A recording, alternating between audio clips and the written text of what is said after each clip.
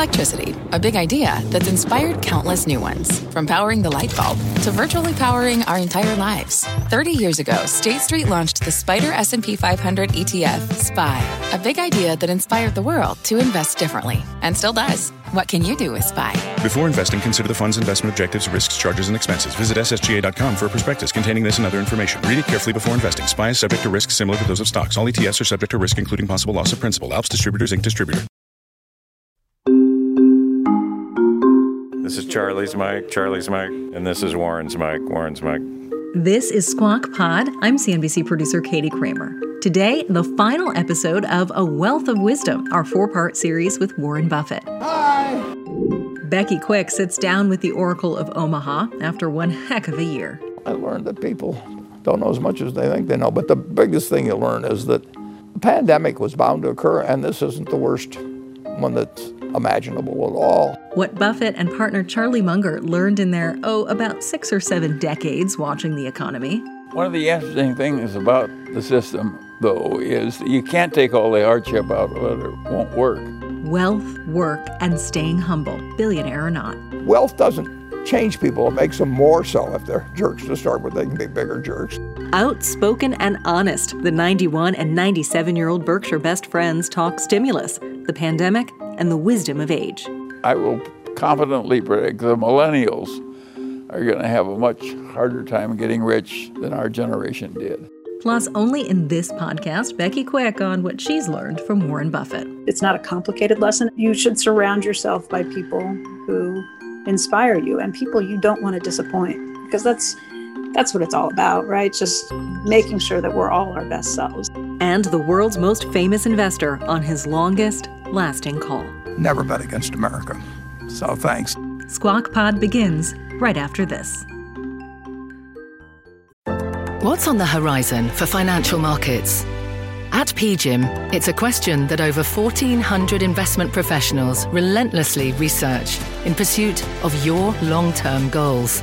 Specialized across asset classes, but united in collaboration, our teams provide global and local expertise. Our investments shape tomorrow, today. Pursue your tomorrow with PGIM, a leading global asset manager. This podcast is supported by FedEx. Dear small and medium businesses, no one wants happy customers more than you do.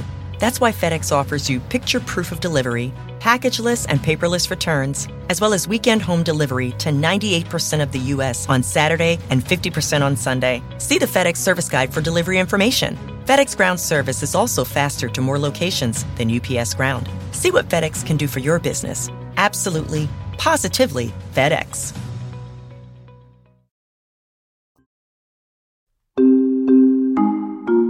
You're listening to Squawk Pod from CNBC, and today we are wrapping up a special, unscripted conversation with Squawk Box's Becky Quick and about 190-ish years of business wisdom, Warren Buffett and Charlie Munger. This is our 4th and final podcast on the wealth of wisdom of these two men. We've heard from the Oracle of Omaha and his right-hand man on the lessons of their younger days in business, taking the high road, risk, and Robin Hood. This series of podcasts is our most popular group of episodes in 2021, so we refreshed them for you this week. All 4 are now available as the most recent in your podcast feed, wherever you're listening now. Buffett and Munger, 91 and 97, 2 Nebraska natives who have been friends for more than 6 decades and business partners for more than 5. They built Berkshire Hathaway into one of the largest companies in America, a conglomerate owning railroads, car dealerships, insurance providers, party favors, candy, and ice cream. It's a $600 billion plus powerhouse. Okay, let me get myself pulled up here. So here's what we're going to do. Becky Quick has been covering Berkshire and Buffett for years. We hopped on a Zoom. Awesome. Yeah, great. Okay. To talk about the personalities of these 2 partners and good friends. They boil things down to a very simple level. They don't get caught up in a lot of BS. Again, it's refreshing, kind of fun to see. And the irreverence that they bring to it is probably the most fun. I remember the first time I ever interviewed Charlie. wow, it was a long time ago at one of the Berkshire Hathaway annual meetings. I had set up something where I was going to get to sit down with him ahead of time. I think I was more nervous walking into that interview than any interview I've ever done, because I knew enough from watching Charlie that if he thought I was stupid, he'd tell me. If he thought it was a dumb question, he'd tell me. First of all, thank you very much for joining us today. Delighted. I've always prepared and studied and tried to walk into those interviews prepared and ready to go. And again, it's a situation where you listen, just listen and learn. People are always quoting Mark Twain. Perhaps the comment was apocryphal. History doesn't repeat itself, but it rhymes. For the record, Becky does not ask dumb questions. Here's one of her first interviews with Warren Buffett at the 2006 Berkshire annual meeting. Now, you still have more than $40 billion in cash, I'm guessing. Are you still looking around? You still have other things? Oh, yeah. No, I'm looking all the time. They don't plan anytime they sit down for any interview or for the annual meeting. They never talk things out in advance or say who's going to say what. It's just fun to watch their minds work and how they play off of each other and how funny they are about it. Mr. Buffett, I think we're going to sit you right in this one, inside. Would that be okay? That'd be perfect. Becky sat down with Buffett and Munger in Charlie's backyard in California. Hi, how are you?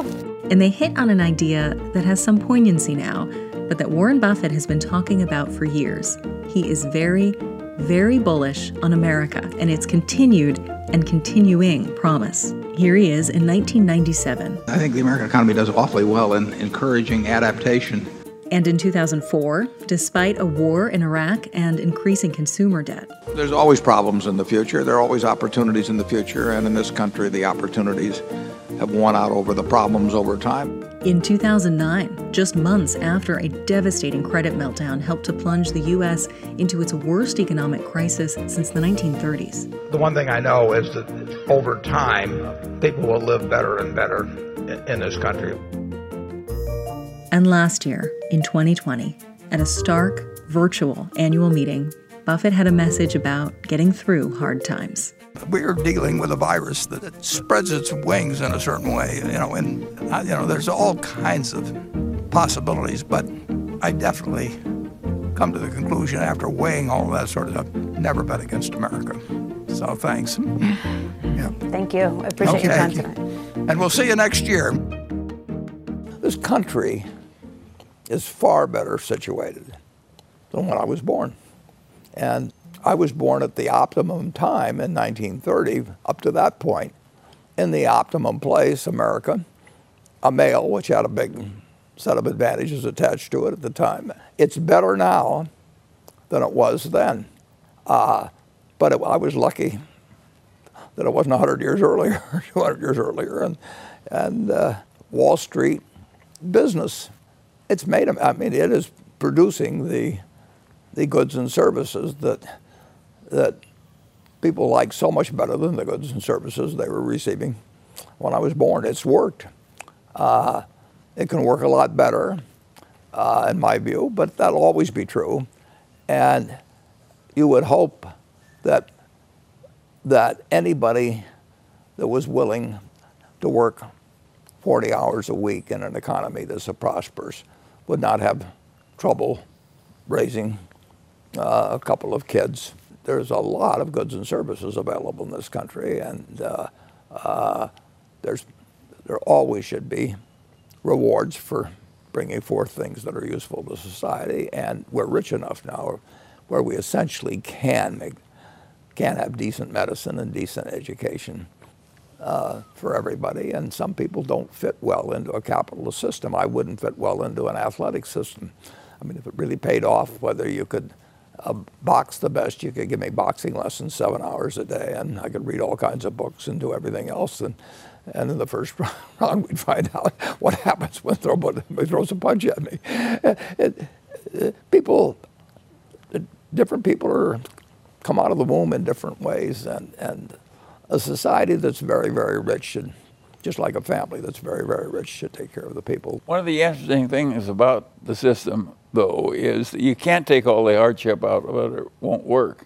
If you have a heat engine, and if you don't have a big difference between hot and cold in the same damned engine, you can't get any work out of the engine. That's the law of physics. Similarly, in an economy, if everybody had an unearned income, the whole economy would fail. It has to have a certain amount of hardship in it, or the economy doesn't work. And so you never want to get the hardship to zero. You want to get it as low as you can get it without ruining the system. But you take all the hardship out, then the whole system will fail. It doesn't need extreme hardship, or as it gets more prosperous, it doesn't need that much hardship because there's always something extra people will want. So you know, the idea that everybody should have 3 meals a day doesn't, and if you give them 3 meals a day, it doesn't destroy the incentive to have greater meals. But you see it in, nobody wants more hardship than the system needs to flourish and prosper. But you try and take the hardship down to below zero or near zero, and the whole system will fail. I've known a lot of doctors that ended up filthy rich, and they had one thing in common. They all stopped seeing patients. We don't want to create greater hardship in order to have this. No, we don't. We don't. I'm just mentioning it. What hardships do we need in order to be more productive citizens, Charlie? Well, you have to need the... No, we don't need it. We're not... But if every 20-year-old kid got $1,000 a week or something, you would have a lot of trouble getting any work done. You would have a lot of it would want $2,000 a week.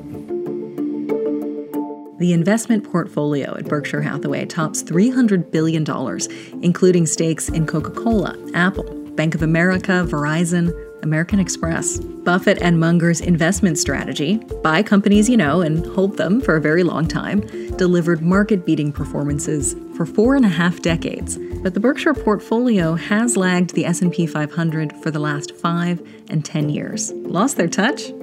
They aren't concerned. I'm quite comfortable holding Berkshire. I think our businesses are better than the average in the market.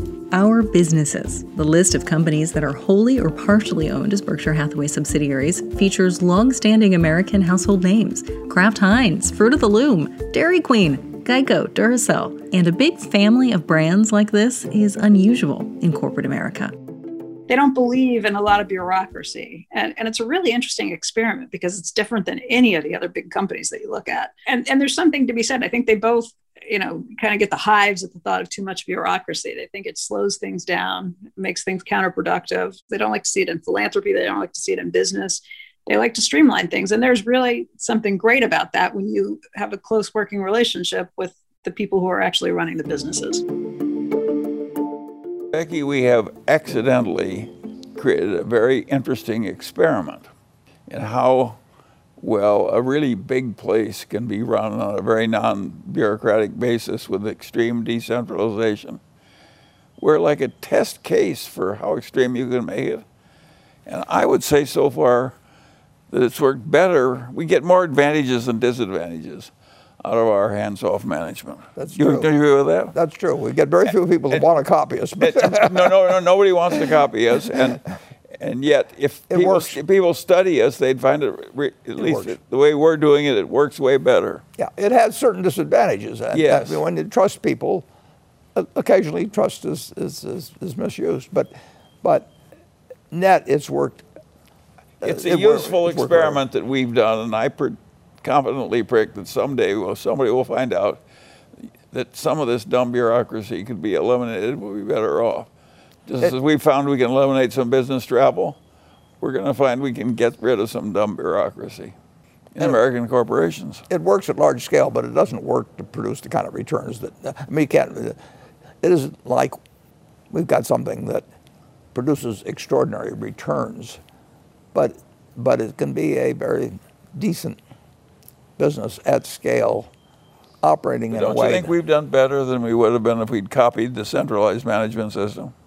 Well, I wouldn't have wanted to work there. I know. No, of course not. I'd have resigned or have been fired. Yeah.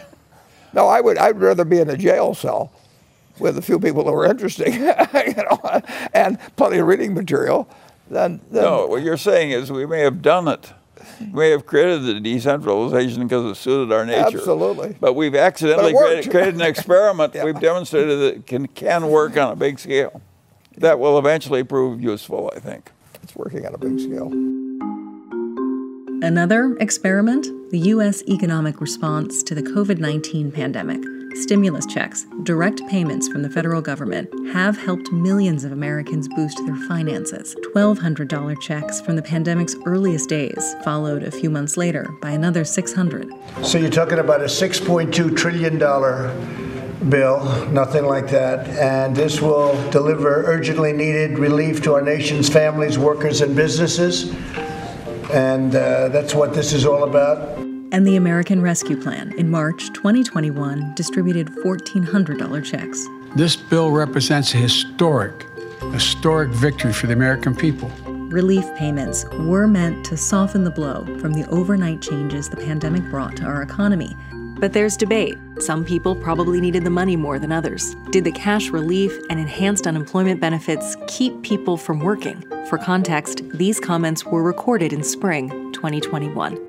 Do you have trouble finding employees in any Berkshire businesses right now? In a few, yeah, and it's coming. I mean, you can feel it. And the demand is just overwhelming for lots of goods. I mean, the money's out there, and people want to buy things with it. And people that have never had $1,400 in their pocket before, or anything close to $1,400, because they'd sort of worked out what their car payments would be and their house payments would be. So it was designed that they didn't have any money in. And if they get $1,400 in their pocket, some people We'll save some of it. Some of them will go to Robinhood and start gambling on stocks. But a lot of them just go out and buy something. And there's certain things that they can't buy. They can't buy live entertainment now, so they can't go and watch somebody. You know, it's going to open up on that. But that element is out. A trip to Europe is out, or anything. So not only do they have extra money, but they have somewhat less choice. So if you're in the arena where they can play, buying things for their home or whatever it may be, it's a boom. So what businesses can you not find employees for? Where? Well, we are hiring people, looking for people at a good many of our businesses. And we also have a disrupted supply chain, so that actually is another, but that just makes people hungrier for products. The ports are so crowded that they're difficulty getting this stuff through the ports. There's a big boom going on in some places. But when he said ports, for a second I thought he said courts. It's very interesting. In terms of insurance claims in certain areas, there just haven't been any cases.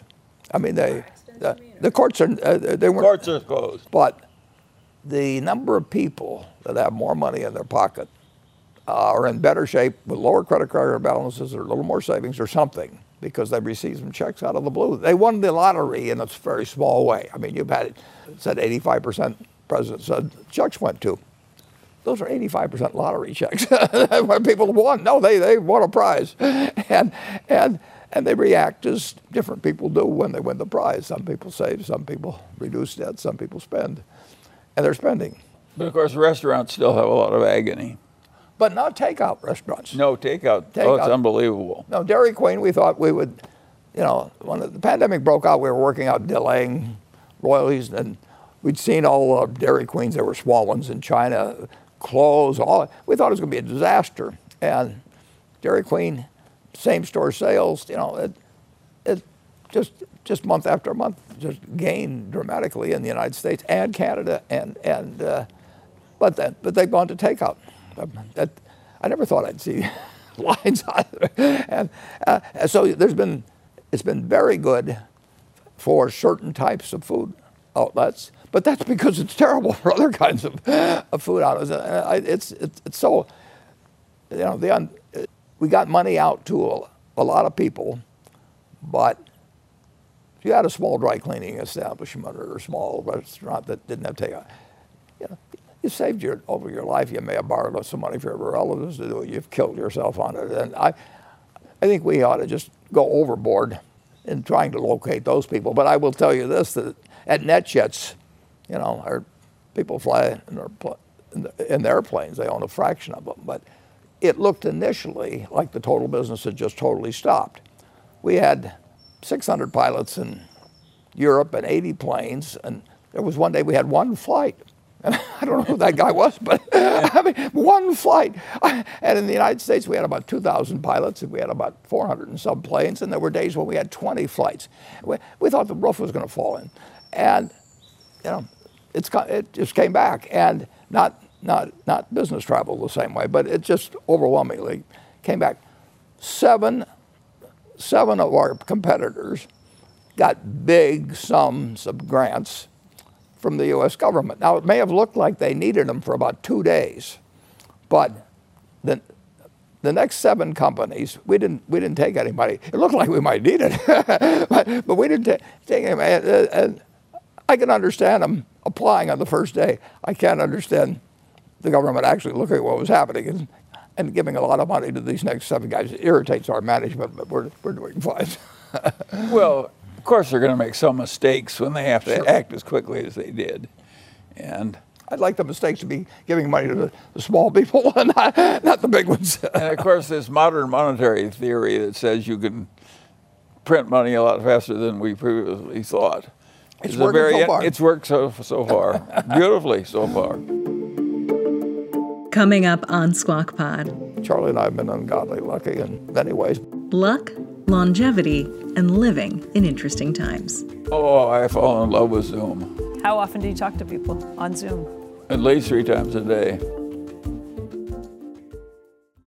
This podcast is supported by FedEx. Dear small and medium businesses, no one wants happy customers more than you do. So you need a business partner just like you. Like FedEx, who understands your passion for serving your customers because they have the same commitment towards you. That's why FedEx offers you picture proof of delivery, packageless and paperless returns, as well as weekend home delivery to 98% of the U.S. on Saturday and 50% on Sunday. See the FedEx service guide for delivery information. What's more, FedEx Ground is faster to more locations than UPS Ground. Trust FedEx for timely deliveries. See what FedEx can do for your business. Absolutely, positively FedEx. Sometimes it takes a different approach to help you unlock your true potential. With Capella University's game-changing FlexPath learning format, you gain relevant skills you can apply to your career right away. Earn your degree from an accredited university and be confident in the quality of your education. Imagine your future differently at capella.edu. Capella University is accredited by the Higher Learning Commission. Learn more at capella.edu/accreditation. Okay, we're back, and thank you for listening to Squawk Pod. On the first Saturday in May, from the 1970s to 2019, Warren Buffett and Charlie Munger could be found in Omaha on stage. Morning, and welcome to Berkshire Hathaway. Schmoozing with shareholders. We made it! Shopping for Heinz Ketchup, Brooks Running Shoes, or any of the products made by the 60-some Berkshire portfolio companies. All the way from Australia. Buffett also runs a newspaper tossing competition in ode to one of the few jobs he ever had with a boss.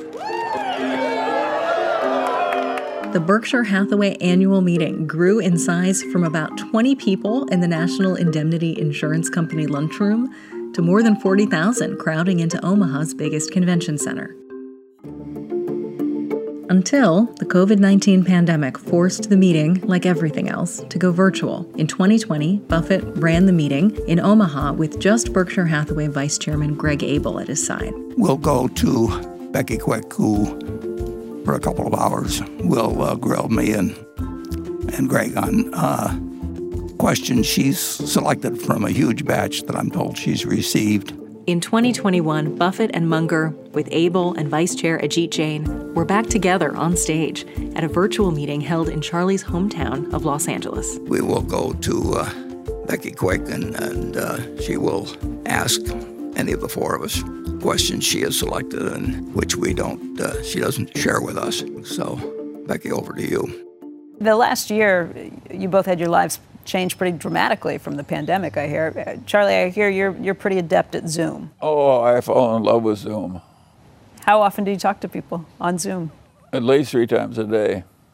I made a deal in Australia. All I can say is I've fallen in love with Zoom. He must have done it on Zoom. I mean, obviously this unknown deal. Yeah. Yes, and I think Zoom is here to assist. It just adds so much convenience. Well, particularly for 97, getting around. But Charlie and I have talked a lot. Obviously, we haven't talked on Zoom yet. I mean, but it's not because I was not a Zoom guy. No. Why don't you like Zoom? Well, I don't see any plus to it, particularly. I did it once or twice, and they had a whole screen of people. I just didn't think it was adding experience. I'd rather have my, feet on the desk, and I find the telephone a very satisfactory instrument. I mean. So how does life change post-pandemic? How does work change? And how does it go back to normal, I guess? What do you think happens? Well, I think a lot of business travel will never come back. Just corporation after corporation deciding 1 meeting a year, 2 meetings a year in person, and the rest Zoom. And I think that's here to stay. And of course, what's happened to office demand is just, think of the agonies in that field now. And a lot of people have found they don't need to be there.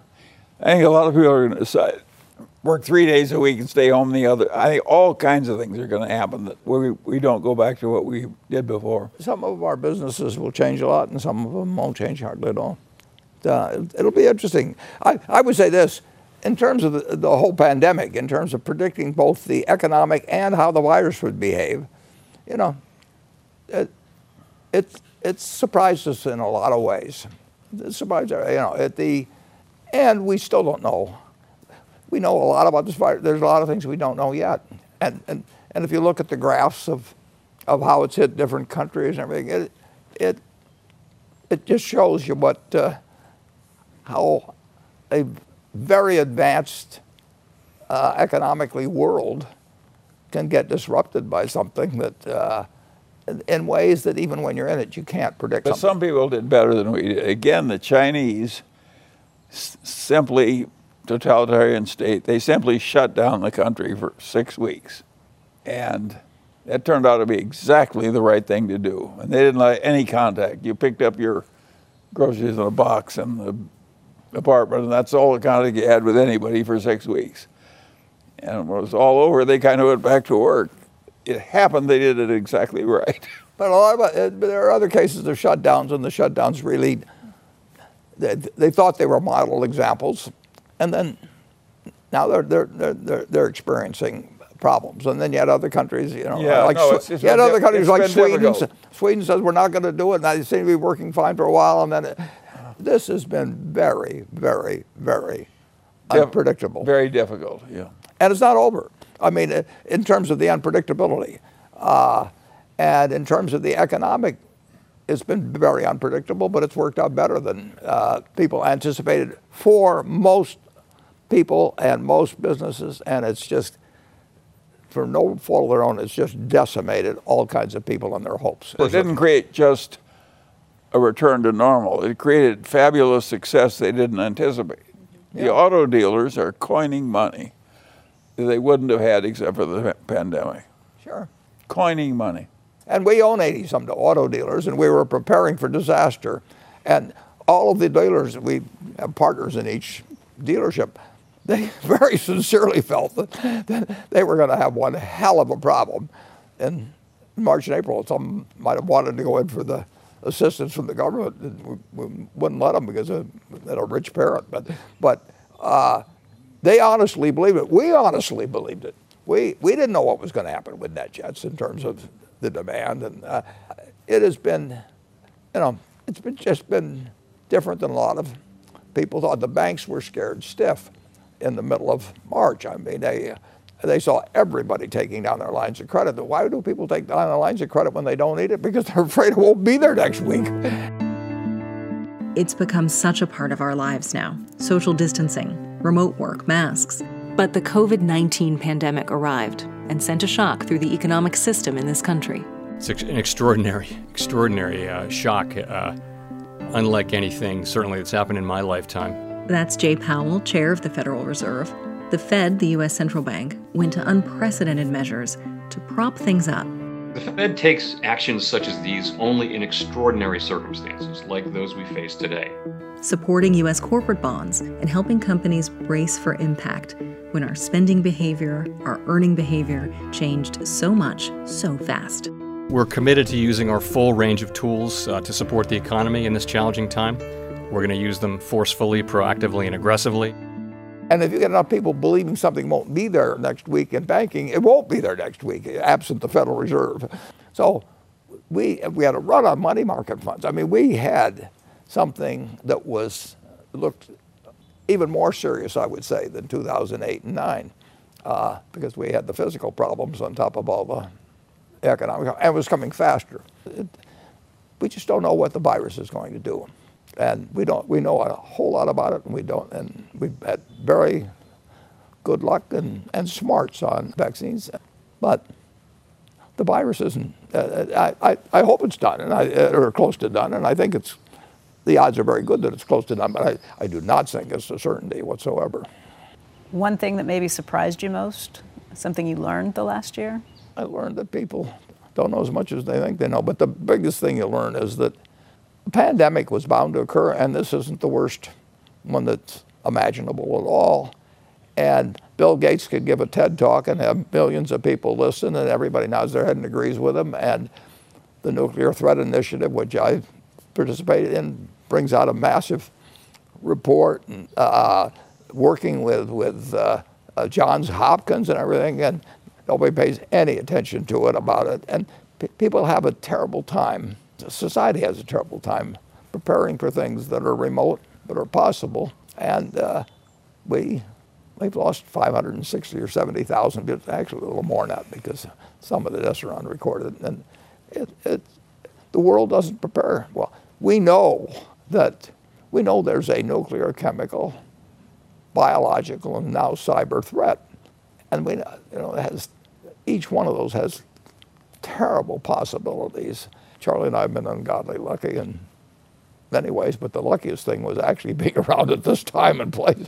And we also had these problems on how to 200 countries with over 7.5 billion people, and a lot of tensions between them and all sorts of things, and different systems of selected governments and all that. And how do we actually do this so that mankind 50 and 100 and 200 years from now should enjoy the incredibly better life that could be enjoyed while not screwing it up? Charlie, how about you? Well, how could I not be thankful for the way life is unraveled in my life? It's almost incredible. I remember 10 cent a bushel corn, 25 cent a bushel wheat. I remember people coming to the door wanting to do a little work around the house to get a meal. And the Great Depression went on and didn't fix. And to have the world be as peaceful as it's been and as prosperous as it's been, and all these new things be invented, of course it's been wonderful. It's been a wonderful life for all of us. And not all of us. No, not all of us. Now, and the rich want to accumulate more chips, which they can't use. They have more claim checks on the labor of the rest of the world, which is what money is. It's a claim check on other people's output in the future. And there has been a big tilt particularly toward the super wealthy. It's not because they're terrible people. Wealth doesn't change people. It makes them more so. If they're jerks to start with, they can be bigger jerks. And if they're good people, they can actually make them even better people. It's a better world, but it's actually a somewhat, if you look at the deaths of children 5 years and younger in the world, it's been cut in half in the last, 40 years or thereabouts. I mean, we're making some progress in the world, just generally as a world. But I also think that the nature of capitalism is that as it gets more specialized, more of the rewards flow to the top. I mean, if we were living in 1800 and we were all a bunch of farmers pretty much, or shopkeepers, the difference between the best employee and the worst employee might be 1.5 to 1 or 2 to 1. It's extended enormously. If you're the best on television, you make a lot of money. And if you're just one layer down, it's jumping off a cliff. Same way in baseball. I mean, in the AAA ball, you make some money, and if you somehow get to the bigs, you've got a ratio where you're making 100 or maybe 200 times what Joe DiMaggio or Ted Williams was making. And it's not because you're a better ball player. It's because the stadium's increased from 30,000 people to 300 million people. And that's because some guy discovered television and then cable television and then pay television and then regional sports networks and all these things outside you increase the size of the stadium. So capitalism pays off much bigger now as society gets more advanced. The range between the top and the number 20 or the number 50 or the number 100 in any area. All that is true, but at the same exact time, I will confidently predict the millennials are going to have a much harder time getting rich than our generation did. I'd love They to start try. with a big high valuation for everything, and the houses have been driven up to ridiculous prices in the places where there's big demand. It's going to be very hard for the next generation. There's going to be more equality of outcome in the next generation because it's going to be so hard for most people to get rich or even well off. People are going to be living better 20 or 50 years. Yes, but it's going to be distributed more equally, I think, because of... So far, it's gone the other way, Charlie. They reduced the tax rates for us. Yes, no. So far, it's gone the other way. But I think everything's going to go back the other way. I think equality is going to have a good day going forward. We'll see. Well, we won't see. It's Charlie. We won't see. So 60 plus years of deal making, friendship, investment in companies, in society, in the future. Warren Buffett and Charlie Munger find one of their biggest successes to be their partnership. Here's what Becky said about it. It's not a complicated lesson. It's probably just one we don't sit and reflect on often enough. You should surround yourself by people who inspire you and people you don't want to disappoint, because that's what it's all about, right? Just making sure that we're all our best selves. And it's such a universal truth. I think all of us can kind of look at the relationships we've had over the years and what inspires you to do better. And it's really those people who put faith in you. And wow, you don't want to let them down. You two have been friends for over 60 years, and I'll just ask you one final question. What's one thing that you really admire about the other? Well, I like the humor and all that, but dependable is really important. Warren, what do you admire about Charlie? Well, I admire really just the kind of person he has been. I mean, he has contributed to given individuals and also to society. I mean, he goes well beyond buying a stock and selling it higher. He's designed dormitories and helped build them. You know, that's an uphill fight all the time. But Charlie has worked on big problems, and he doesn't need to, but all the time, you know, I mean, Charlie has never shaded anything he's told me, you know, since we met, in terms of presenting it to me in a different way than reality, or he's never done anything I've seen that's self-serving in terms of being a partner or in any kind of way. He makes me better than I would otherwise be. I don't want to disappoint him. You had the same thing in reverse. Yeah. Well, it works. It does work that way. I mean, it's better to associate with people who are better than you are. I mean, it really is. It really helps.